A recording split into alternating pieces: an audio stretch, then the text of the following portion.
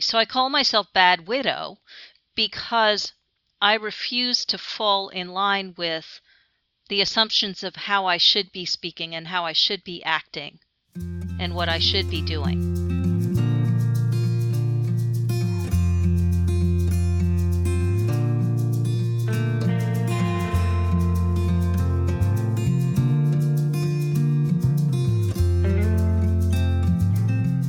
Welcome to Zestful Aging, where I interview thoughtful, inspiring, and influential guests who are changing the way we think about what is possible in our lives, especially as we age. I'm your host, Nicole Christina, psychotherapist and fellow Zestful Ager. Our music is courtesy of Judy Banker, a previous guest on Zestful Aging. Her CD Buffalo Motel is out, and you can find out more about Judy on judybanker.com. I know that everyone is feeling really stressed and anxious right now. We're all unsettled and feel out of control. So I created a free download for you for maintaining mental health based on my 30 years as a psychotherapist. Just go to zestfulaging.com and it is all yours. Well, as always, I've got my little loyal Jack Russell Sparky right by my side, taking a nap right now. Let's begin. We have a really great interview for you today, super relevant given what we're dealing with COVID and lots of changes in the world. We'll be speaking with Alison Pena, aka Bad Widow. I love that. She's a consultant, speaker, and author, and she became a widow when her husband died in 2016 after an 11-month battle with pancreatic cancer. And afterwards, Alison learned how to live fearlessly, move through grief, reclaim autonomy, reinvent herself, and rebuild her networks back to life. And she's going to talk with us today about the grieving process and what she learned. Welcome to the show, Alison. Thank you so much. Thanks so much for being with us. Let's just start with your AKA Bad Widow. Tell me what that means. Well, what happened was that after my husband died, I found that people had a lot of assumptions about how to deal with me.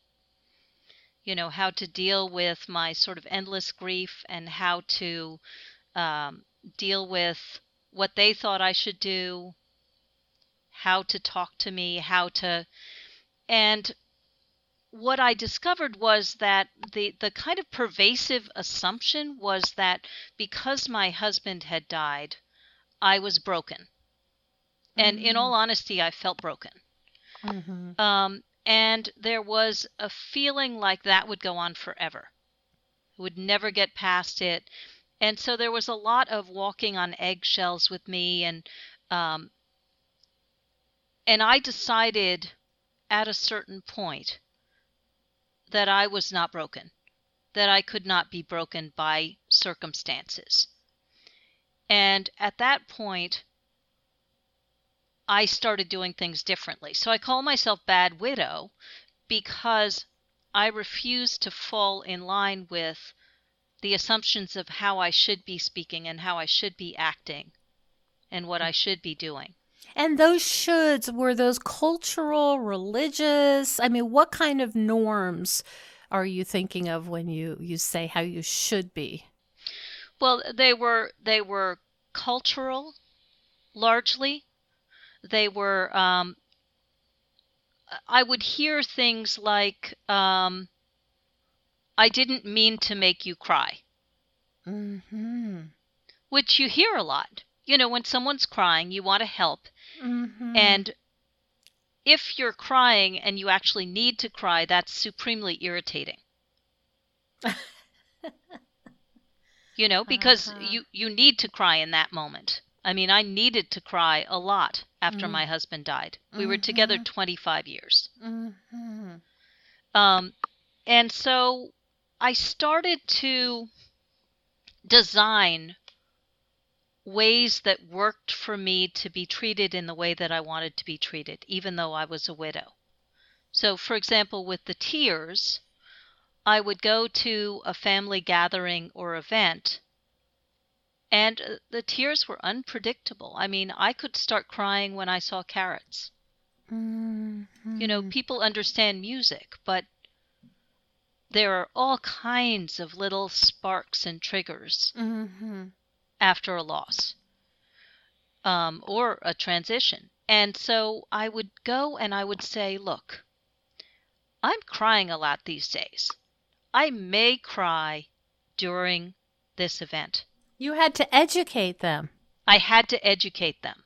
So Bad Widow turned out to be a lot about education. Um, and fundamentally, what people wanted to know was that I was okay, Mm-hmm. and that they didn't need to do anything with me. Which, It's so interesting because I think what you're saying is people at a very basic level don't know how to deal with others who are grieving.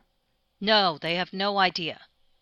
Why is that? Because one of the things we chatted about off camera was that there's so many versions of grief and loss that we all have dealt with through our lives, and certainly now with COVID. So, on the one hand, we're all dealing with versions, and then on the other hand, you're saying people really needed to be educated about how to deal with grief. Yeah, and a lot of the stuff that I learned in that time is really applicable today. So people would ask me, how are you feeling? And for me, that was an impossible question, especially right after my husband died. Because my snapback response was, how do you think I'm feeling? You know, this is a stupid question to ask. What question would you have preferred? One that brought me into the present. So, how are you feeling right now? How are you feeling today? Mm-hmm. And as I said, this is useful in these times too, because I'm in New York City and we're looking at maybe another month of this really painful social distancing. And so, how are you today? How are you this minute is a question that can be answered and addressed. And so there were all these different things. I used to say to people, you will lose someone you love, as I have. You will be a caregiver and you will die yourself. And people were shocked. But it's just true. It's just true. And there are all these iterations of loss and transition. So you lose a person, you can lose a job, you can lose a home. Even aging is a transition.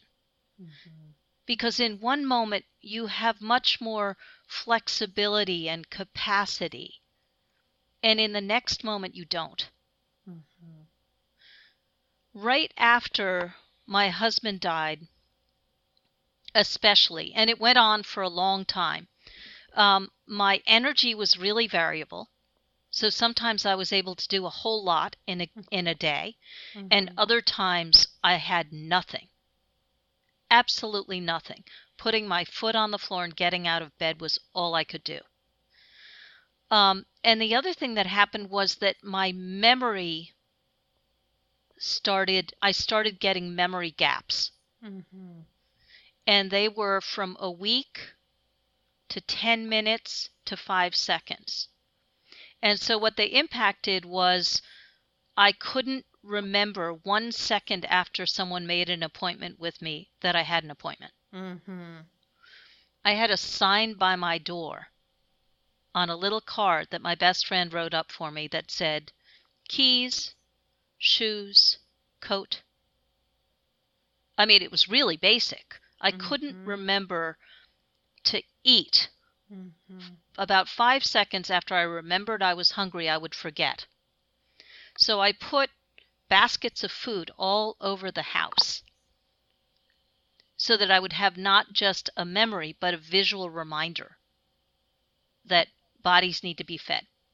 So you were really you were trying to figure out very solution based, right? Like, okay, my memory is really Is gone. off. Is very, very, yeah, of course. And trauma that happens. And you were problem solving. You were saying, okay, that's a problem. How can I help myself?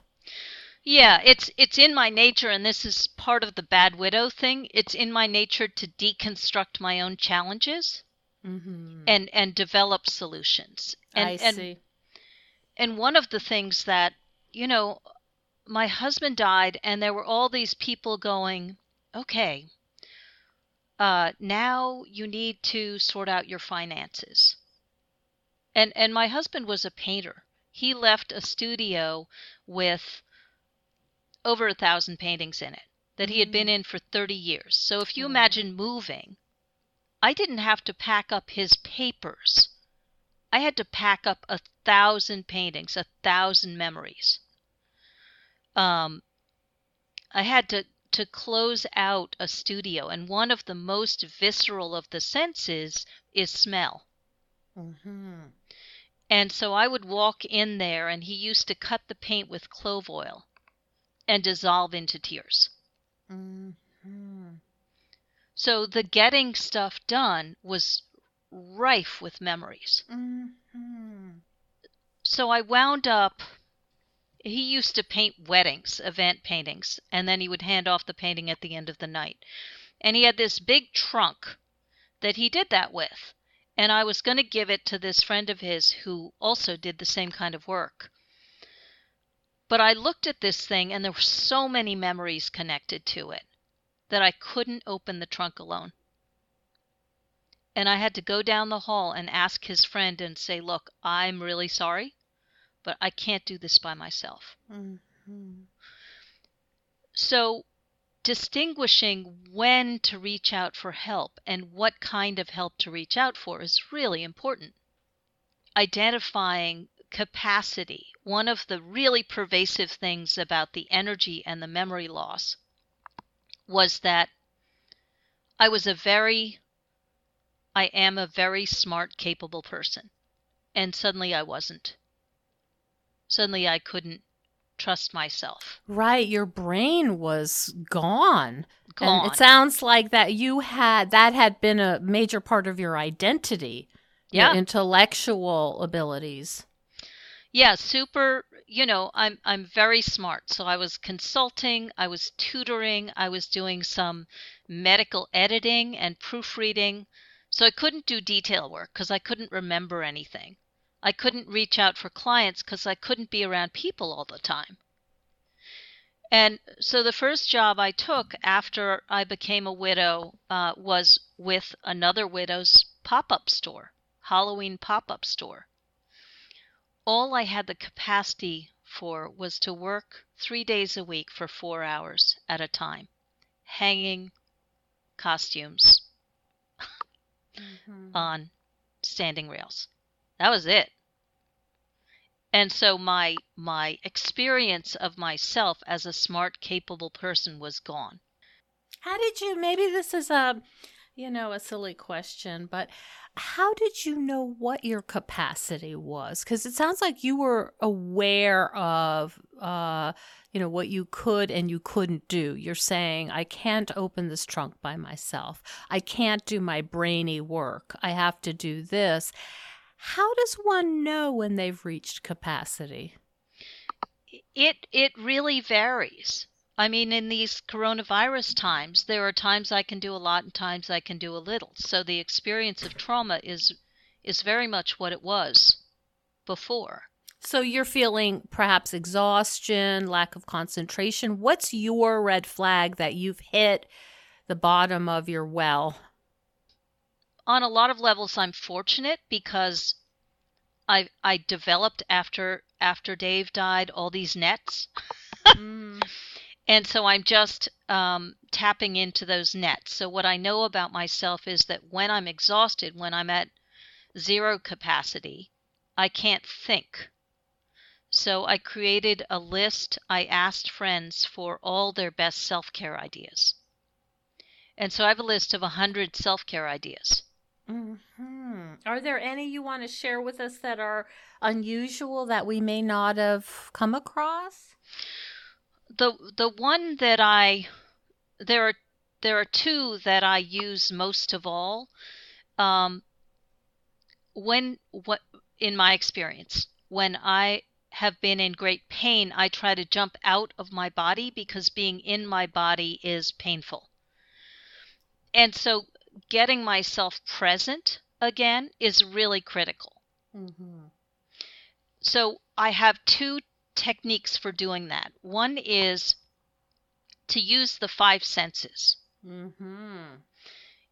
If you look at something and really look at it, so you look at a tree and you look at the bark and you look at the striations. If you touch something and you allow your fingers to inform you. If you smell something and take that in.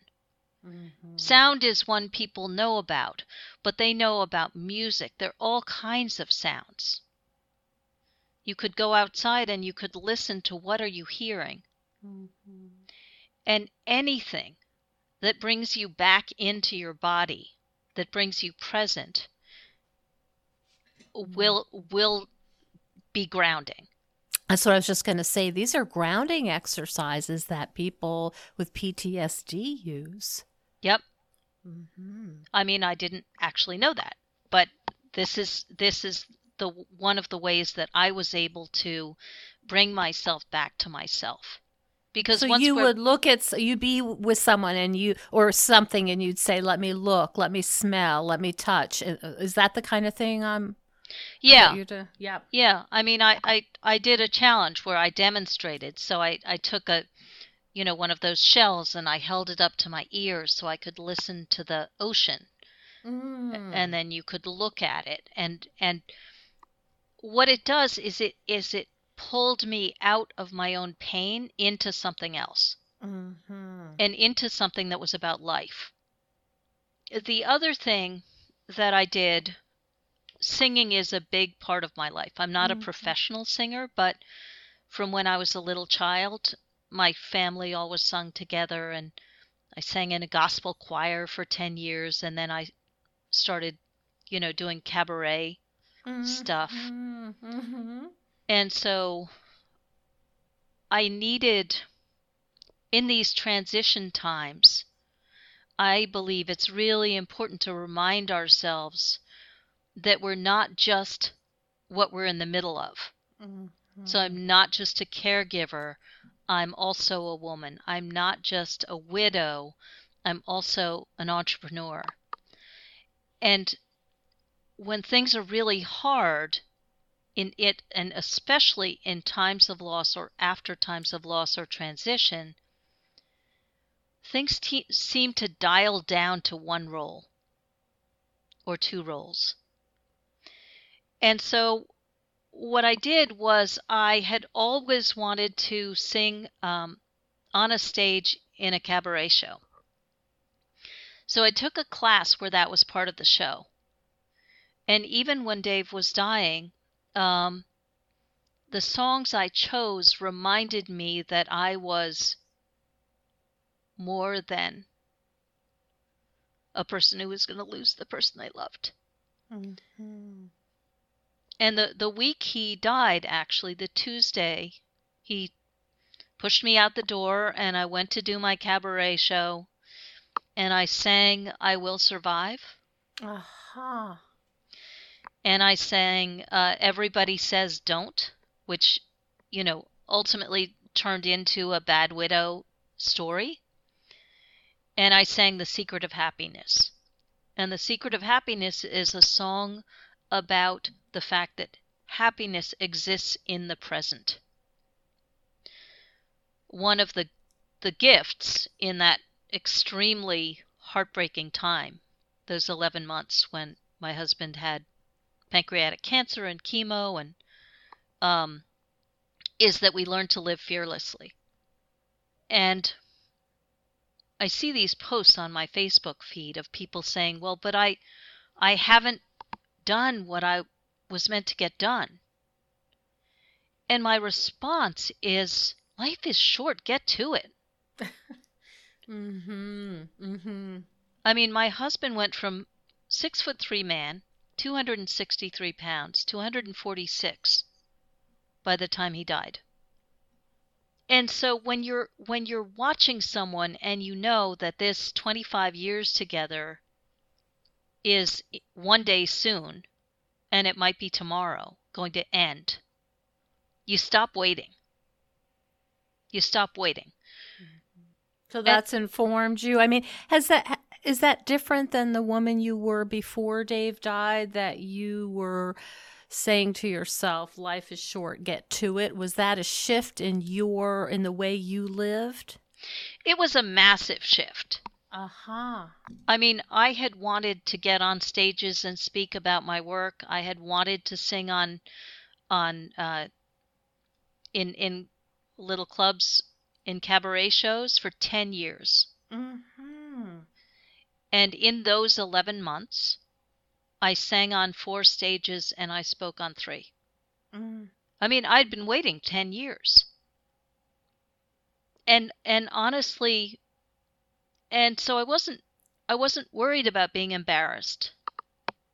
And I wasn't really worried about getting things wrong, because it was in front of my face was life is short. Mhm.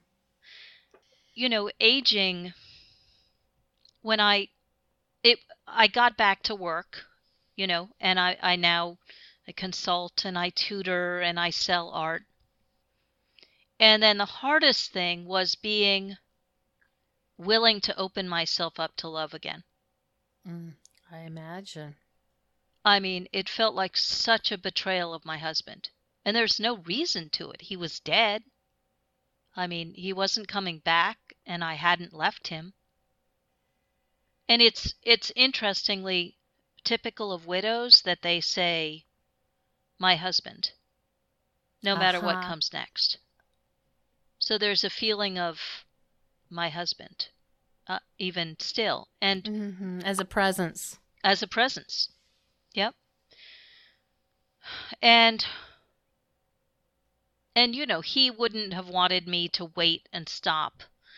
But for me, I was when we got together, it was 1992. And he died in 2016. And I had my 60th birthday this month, actually. In April. In April. Um, Was that an important birthday for you, Alison? it was not what I imagined it would be. In what ways? Well, I can't see anyone, I can't touch anyone, Uh-huh. Yes. you know. Um, I didn't plan a big bash, but it was not what I imagined. Um, so ultimately, at each point, as I discovered those things that I wanted back in my life, it was critical for me to figure out who I was without my husband. Mm-hmm. In 25 years, you're like two vines. And so there was a lot that I didn't know about myself. So clarifying that was critical. How did you do that? How did you discover who you really were as your own person without your husband? I looked at what I had been before I met him, and there were things that I gave up that I then took back. Because when you're first in a relationship, you're kind of going along a certain amount of the time.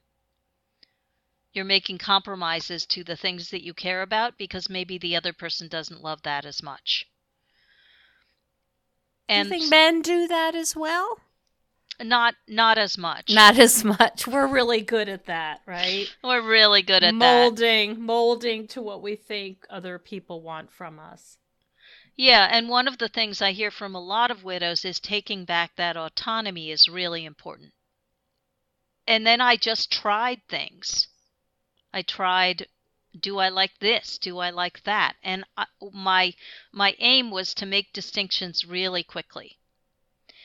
And when I decided I wanted to start dating again, I knew intimacy was impossible. I couldn't even imagine being intimate with somebody again.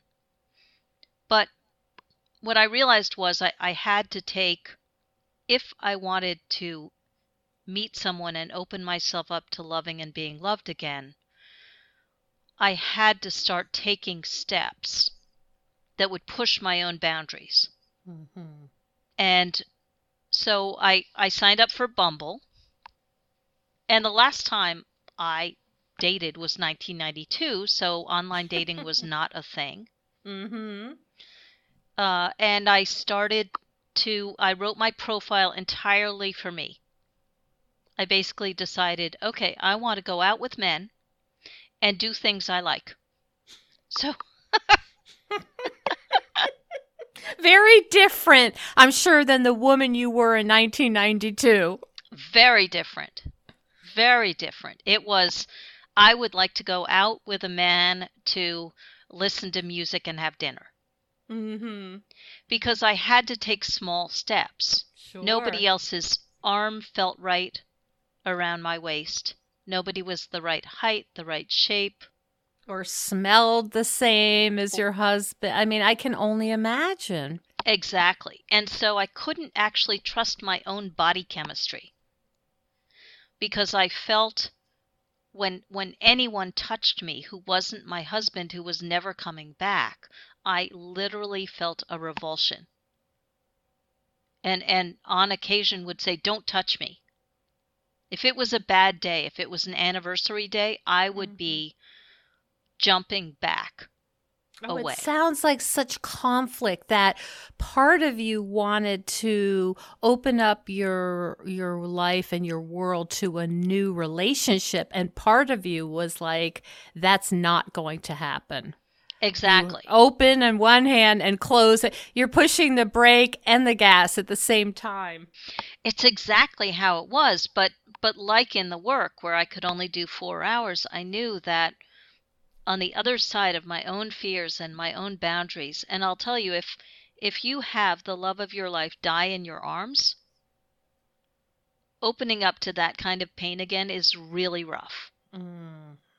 Because as you said earlier on, it's all loss. I mean, that's what the Buddhists say, right? Life is suffering, and you know that one of you will die first. Even if you find the next love of your life, it's not going to be without its own pain. Well, exactly. And anyway, a shortcut, in 6 months using Bumble, I just kept tweaking my profile until I got only the men who I liked. So I did it like an ad campaign.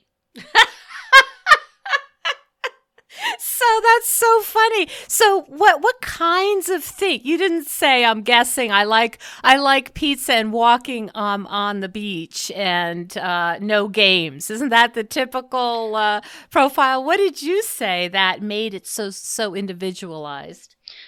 I was really specific. For example, I said, I prefer rocky beaches to sandy ones. Mm-hmm. And my intent was to have those people who wanted someone who wanted to walk on a sandy beach. So, for example, who went to the Jersey Shore, who loved Florida, parts of Florida. Mm-hmm. Those aren't my people. And I wanted to make clear that there were many women out there who were their people, but I wasn't that. I was screening out rather than screening in. It sounds like what you were doing was going from the inside to the outside, not saying like, what should I say to get this person? You were saying, this is who I am, and I'm going to define it so precisely that only certain people will be interested, instead of going the other way. Like, what do guys really like? What should I say? Yeah, I did not care what they liked. That's part of the bad widow. You were like, this is the truth, take it or leave it. Yeah, because I didn't want someone who was not my person. And so I was going to try and deter anyone who wasn't. Mm-hmm. it wasn't a let's open the net and bring everybody in, as many as we can. I wasn't making that assessment. I only wanted people who wanted to do the stuff I wanted to do. And then once we were in person, then I would see if it was something more. And this one man kept rising to the surface and just kept showing up for me, just kept being okay with me however I was. And I was a hot mess. I was crying a lot. I would literally go, "Don't touch me." When I was kissed in any intimate way, I would have a panic attack. Oh my goodness. Full on.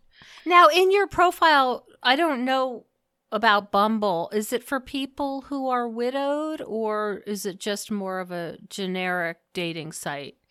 When I was consulting people who knew about dating sites, it's one of the ones where the woman gets the first two moves. Oh, I see. And I knew that I had to control the process because I was so terrified. And I chose a site that would allow me to guide the process.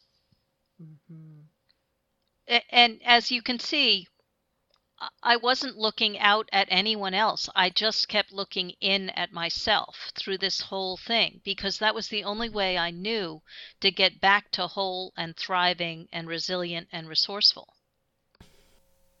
Hello, Zesties. I want to tell you about one of my all-time favorite exercise and stress reduction tools, which I am really relying on during this quarantine. But I've sung its praises for years. The benefits are seemingly endless. It's great for toning and strengthening muscles. It improves your lymph system, your metabolism. It helps with joint pain and balance. And it's even used by NASA astronauts because it's such an efficient way to exercise. And if you're older or you're worried about your balance, you can order a stabilizer bar to hang on to. I'm talking about my NEDAC Rebounder mini trampoline. I put on my music and I have my own dance party. Because for me, exercise needs to be fun and invigorating. Otherwise, I don't want to do it. Now is not the time for the philosophy of no pain, no gain, because we're in enough pain. This is a way to feel good and energized and have fun. It really does help mood as well. And I like that NEDAC is made in the USA and it is really solid. I've had mine for 15 years and it's still in great shape. The NEDAC Rebounder will help us get through this quarantine in better shape mentally and physically. And there's also a model that folds up if space is an issue. One of my clients puts it on her driveway and uses it while she's watching her kids during the quarantine. Anyway, I can't recommend NEDAC Rebounders enough. They are a worthwhile investment in your health and overall well-being, especially now. If you are interested in a mini trampoline, please don't buy a cheap one. Those can be actually dangerous, and it is really worth investing in a good quality one. And right now, if you use the coupon code just for Zestful Aging listeners, the code is Zestful. They are going to include a free cover for you. So go to needak.com. It's NEEDAK.com. And if you have any questions, you can contact me at zestfulaging.com. I really am their biggest fan. So this might be a hard question to answer, but it seems to me that even as you're moving through this tremendous grief, you have a wisdom about how to do this that I think is very unique. And even saying, I'm going to do these grounding exercises. I'm going to still go to cabaret and sing songs that counteract the experience, the other parts of my life. That you educated people to ask the questions that made sense and that were relevant and not more hurtful, there seems like there was this internal barometer, even as what you call like you were a mess. Where did that come from? It's something I've always been an odd person. So I've always seen the world in this sort of particular way where I look at things and I see what's working, what's not working, and how to fix it. So like a scientist. And so I just started doing that for myself. I mean, I discovered amazing things. I discovered that people almost universally want to give us what we are asking for. The reason we don't get it is because either the request is too vague or too small, or you're asking the wrong person. And so part of the real importance of making distinctions and getting super clear on what you want is then you can ask for help specifically. And especially if you're a widow, people don't want to get things wrong. They want to do it right. They want to give you what you need. If the request is not specific enough, they're pretty sure they're going to fail and they're not even going to try. Okay. Well, you know what that reminds me of is when people say, let me know if you need anything. Well, that's not terribly helpful, right? Someone might want to say, can I drop you a meal or can I bring you lunch? Much more helpful. Yeah, this was something I addressed in one of my blog posts called Grief, Brain, and Bills. And okay. I'll just tell you what happened. My family had helped me with bills, with things like rent. And it was March, and my landlord reached out to me and said, "Where's the rent?" And I said, "Oh, it's all taken care of." And she said, "That was February. It's March 23rd. I have no rent. I have no idea where it's coming from. I still don't have the capacity to do consulting work or medical editing or anything." And I sat down and I wrote this thing called Grief, Brain, and Bills. And the thing that I said was, and it wasn't a poor me, it was like, wow, this just happened. I'm a resourceful person, I'll figure this out, but wow. I said, if you come across a situation like this, just talk to the person and listen to what's going on for them. Then, based on what you've heard, make a suggestion for something that you can do. And then execute, asking for direction as needed. And this still brings me to tears, honestly. I wrote this blog, and someone who followed me, who was my freshman college roommate, instant messaged me on Facebook and said, "I'll pay your March rent." And I said, "You do realize I live in New York City and this is what it is. Feel free to back out." And she said, "No. Give me your landlord's name and address and I'll take care of it." So within a half hour of writing down, this is how you take care of someone in this kind of a situation where after a loss, after a transition, they're upended. And I thanked her a million times. And she said, "I just did what you said. I just followed what you said." And it hadn't occurred to me that I was doing that. I was just like, wow. And it still moves me to tears. But that's the power of specific request. Takes some courage, though. Courage I've got. Courage I've got. I started talking about this stuff because there was nobody that I could find who was talking about it from this sort of raw place that I found myself. And there wasn't anyone who was willing to be messy about it in the same way. It was once they were a little bit through, "I'll tell you my wisdom. And it was so resonant with people that I was willing to be vulnerable about what was real in this tough moment. Mm-hmm. When my boyfriend and I, we now live together. When we decided we were going to live together, we still had not been intimate. That was still an issue for me. Mm-hmm. I was still hitting panic attacks with kissing. And we decided we would go away for the weekend. And the only promise was we would have one room and one bed. And I would try to press myself through my own. A lot of it was grief. Someone else's touch just provoked this huge wave of grief. And I would try. I would try to get through. And if I could get through, and if we worked in that way, we would move in together.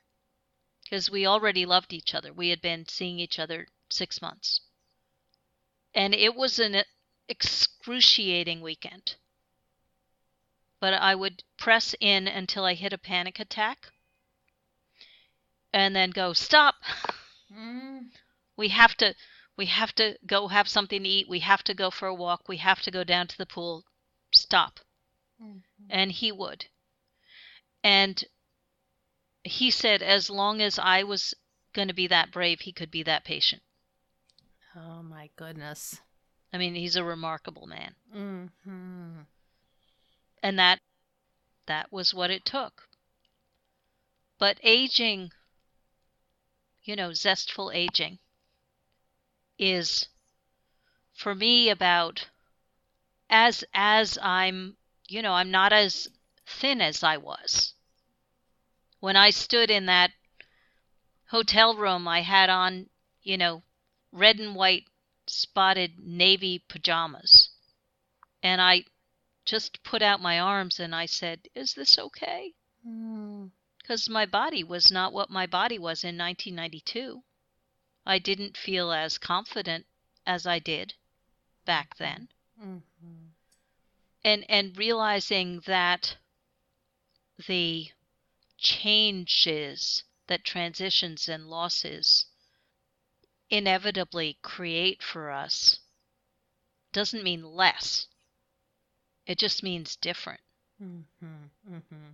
There are opportunities, but there are certainly losses, and it's riding and navigating that very fine line. Exactly. And allowing the grief. Mm-hmm. I mean, grieving is warranted when there's something that you could do that's no longer possible. And trying to stuff that down and saying that that's not okay makes no sense. And yet, once, that's my thing about nets. Once I can see that I want to do something and there's something in the way, then I develop a net or a strategy or something that will take me through that will press me into my own barriers to having what I want that's on the other side. Mm-hmm. But you need to know what's on the other side that you want to have the courage and the fortitude to go through, some tough stuff, honestly. Mm-hmm. This is not...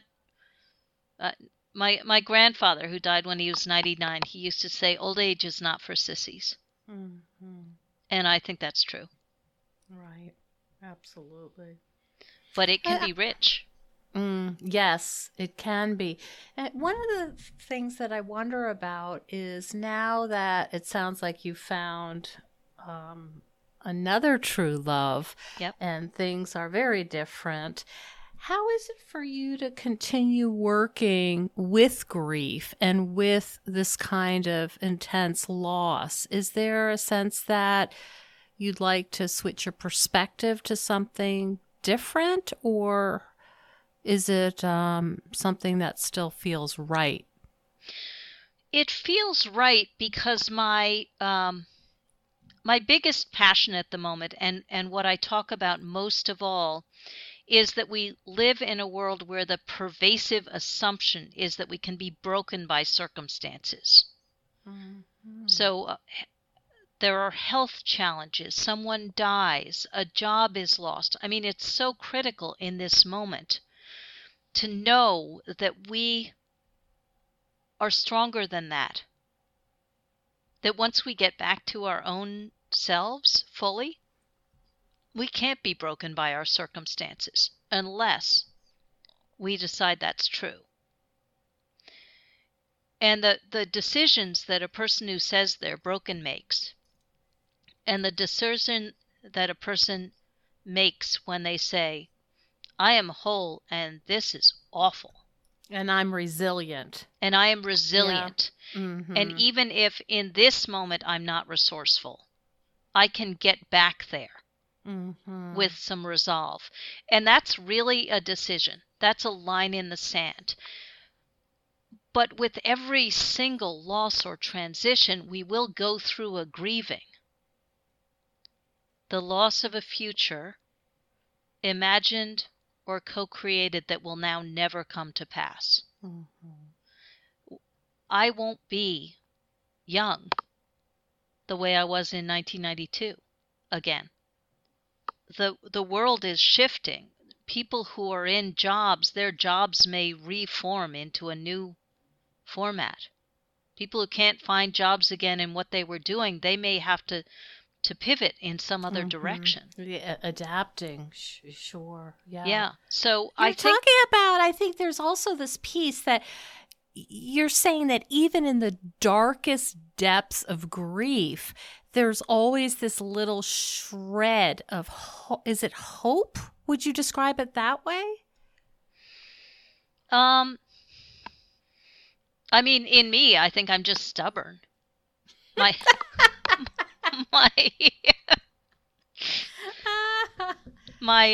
I'm Still Standing, I think, was also a song. Yeah, exactly. That you could have sang in your cabaret. Exactly. My mom used to tell me, I had a nurse when I was 3, and she used to say, that one, if you threw her in a stream, she'd swim up.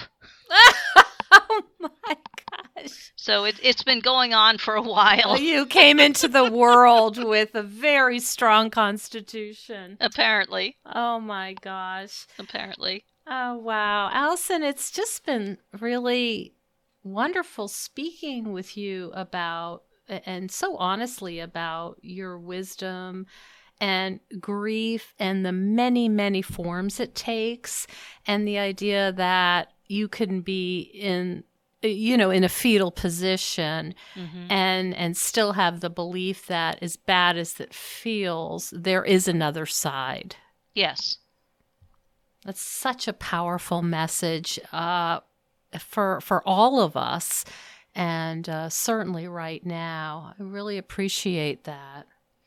Thank you so much. I just wanted to share something that I think you might, if you don't already know about it, you might appreciate. There's a meditation teacher. She's pretty famous. Her name's Sharon Salzberg. And she talks about that even in the depths of the pain, it is not a solid wall of pain. That there's sort of cracks in that, and that if we can remember that even in the darkest time, it is never a solid wall, then that's really kind of a helpful image. And it reminded me of what you were saying. Oh, I think that's so true. One of the things that was most difficult to allow myself to feel again was joy. And I remember after 9/11 in New York, it felt like a betrayal to laugh in those weeks after. Yes. Oh my goodness. I want to give our audience a way to find you and learn more about your teaching, your talking, your blog, your bad widowing. I love that. Tell us where we can find out more about Alison Pena. Super easy. You just go to badwidow.com. Okay, badwidow.com. And they can sign up for your blogs and follow you. And I know you've been on many other podcasts. Absolutely. Mm-hmm. Lovely. Thank you so much for spending time today. You are very welcome. Thank you for having me on. Thank you so much for joining us on Zestful Aging. If you like the podcast, please share it with some of your friends. I love to hear from my listeners. Send me an email at NicoleChristina.com.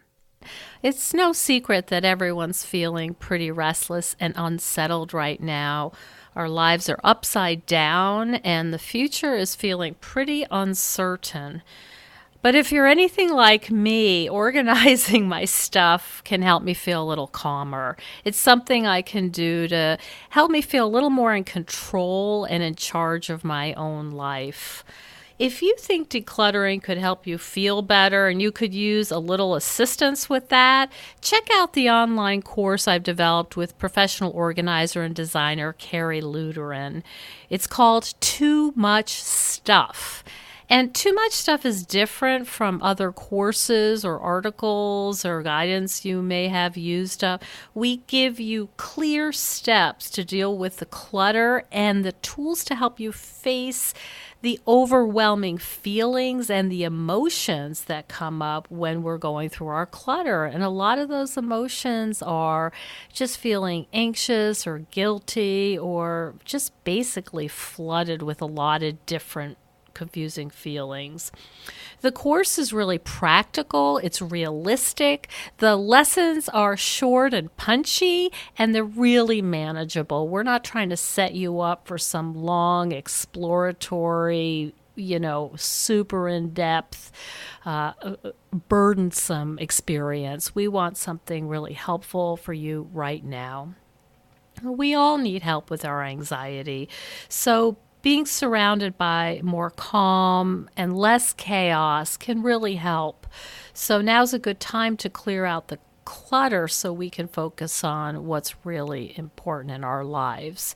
So find out more at zestfulaging.com. You'll see more about this under the web courses tab. If you have any questions, just shoot me an email at zestfulaging@gmail.com. Thanks so much. And stay tuned next week for another interview with a fascinating and inspiring guest.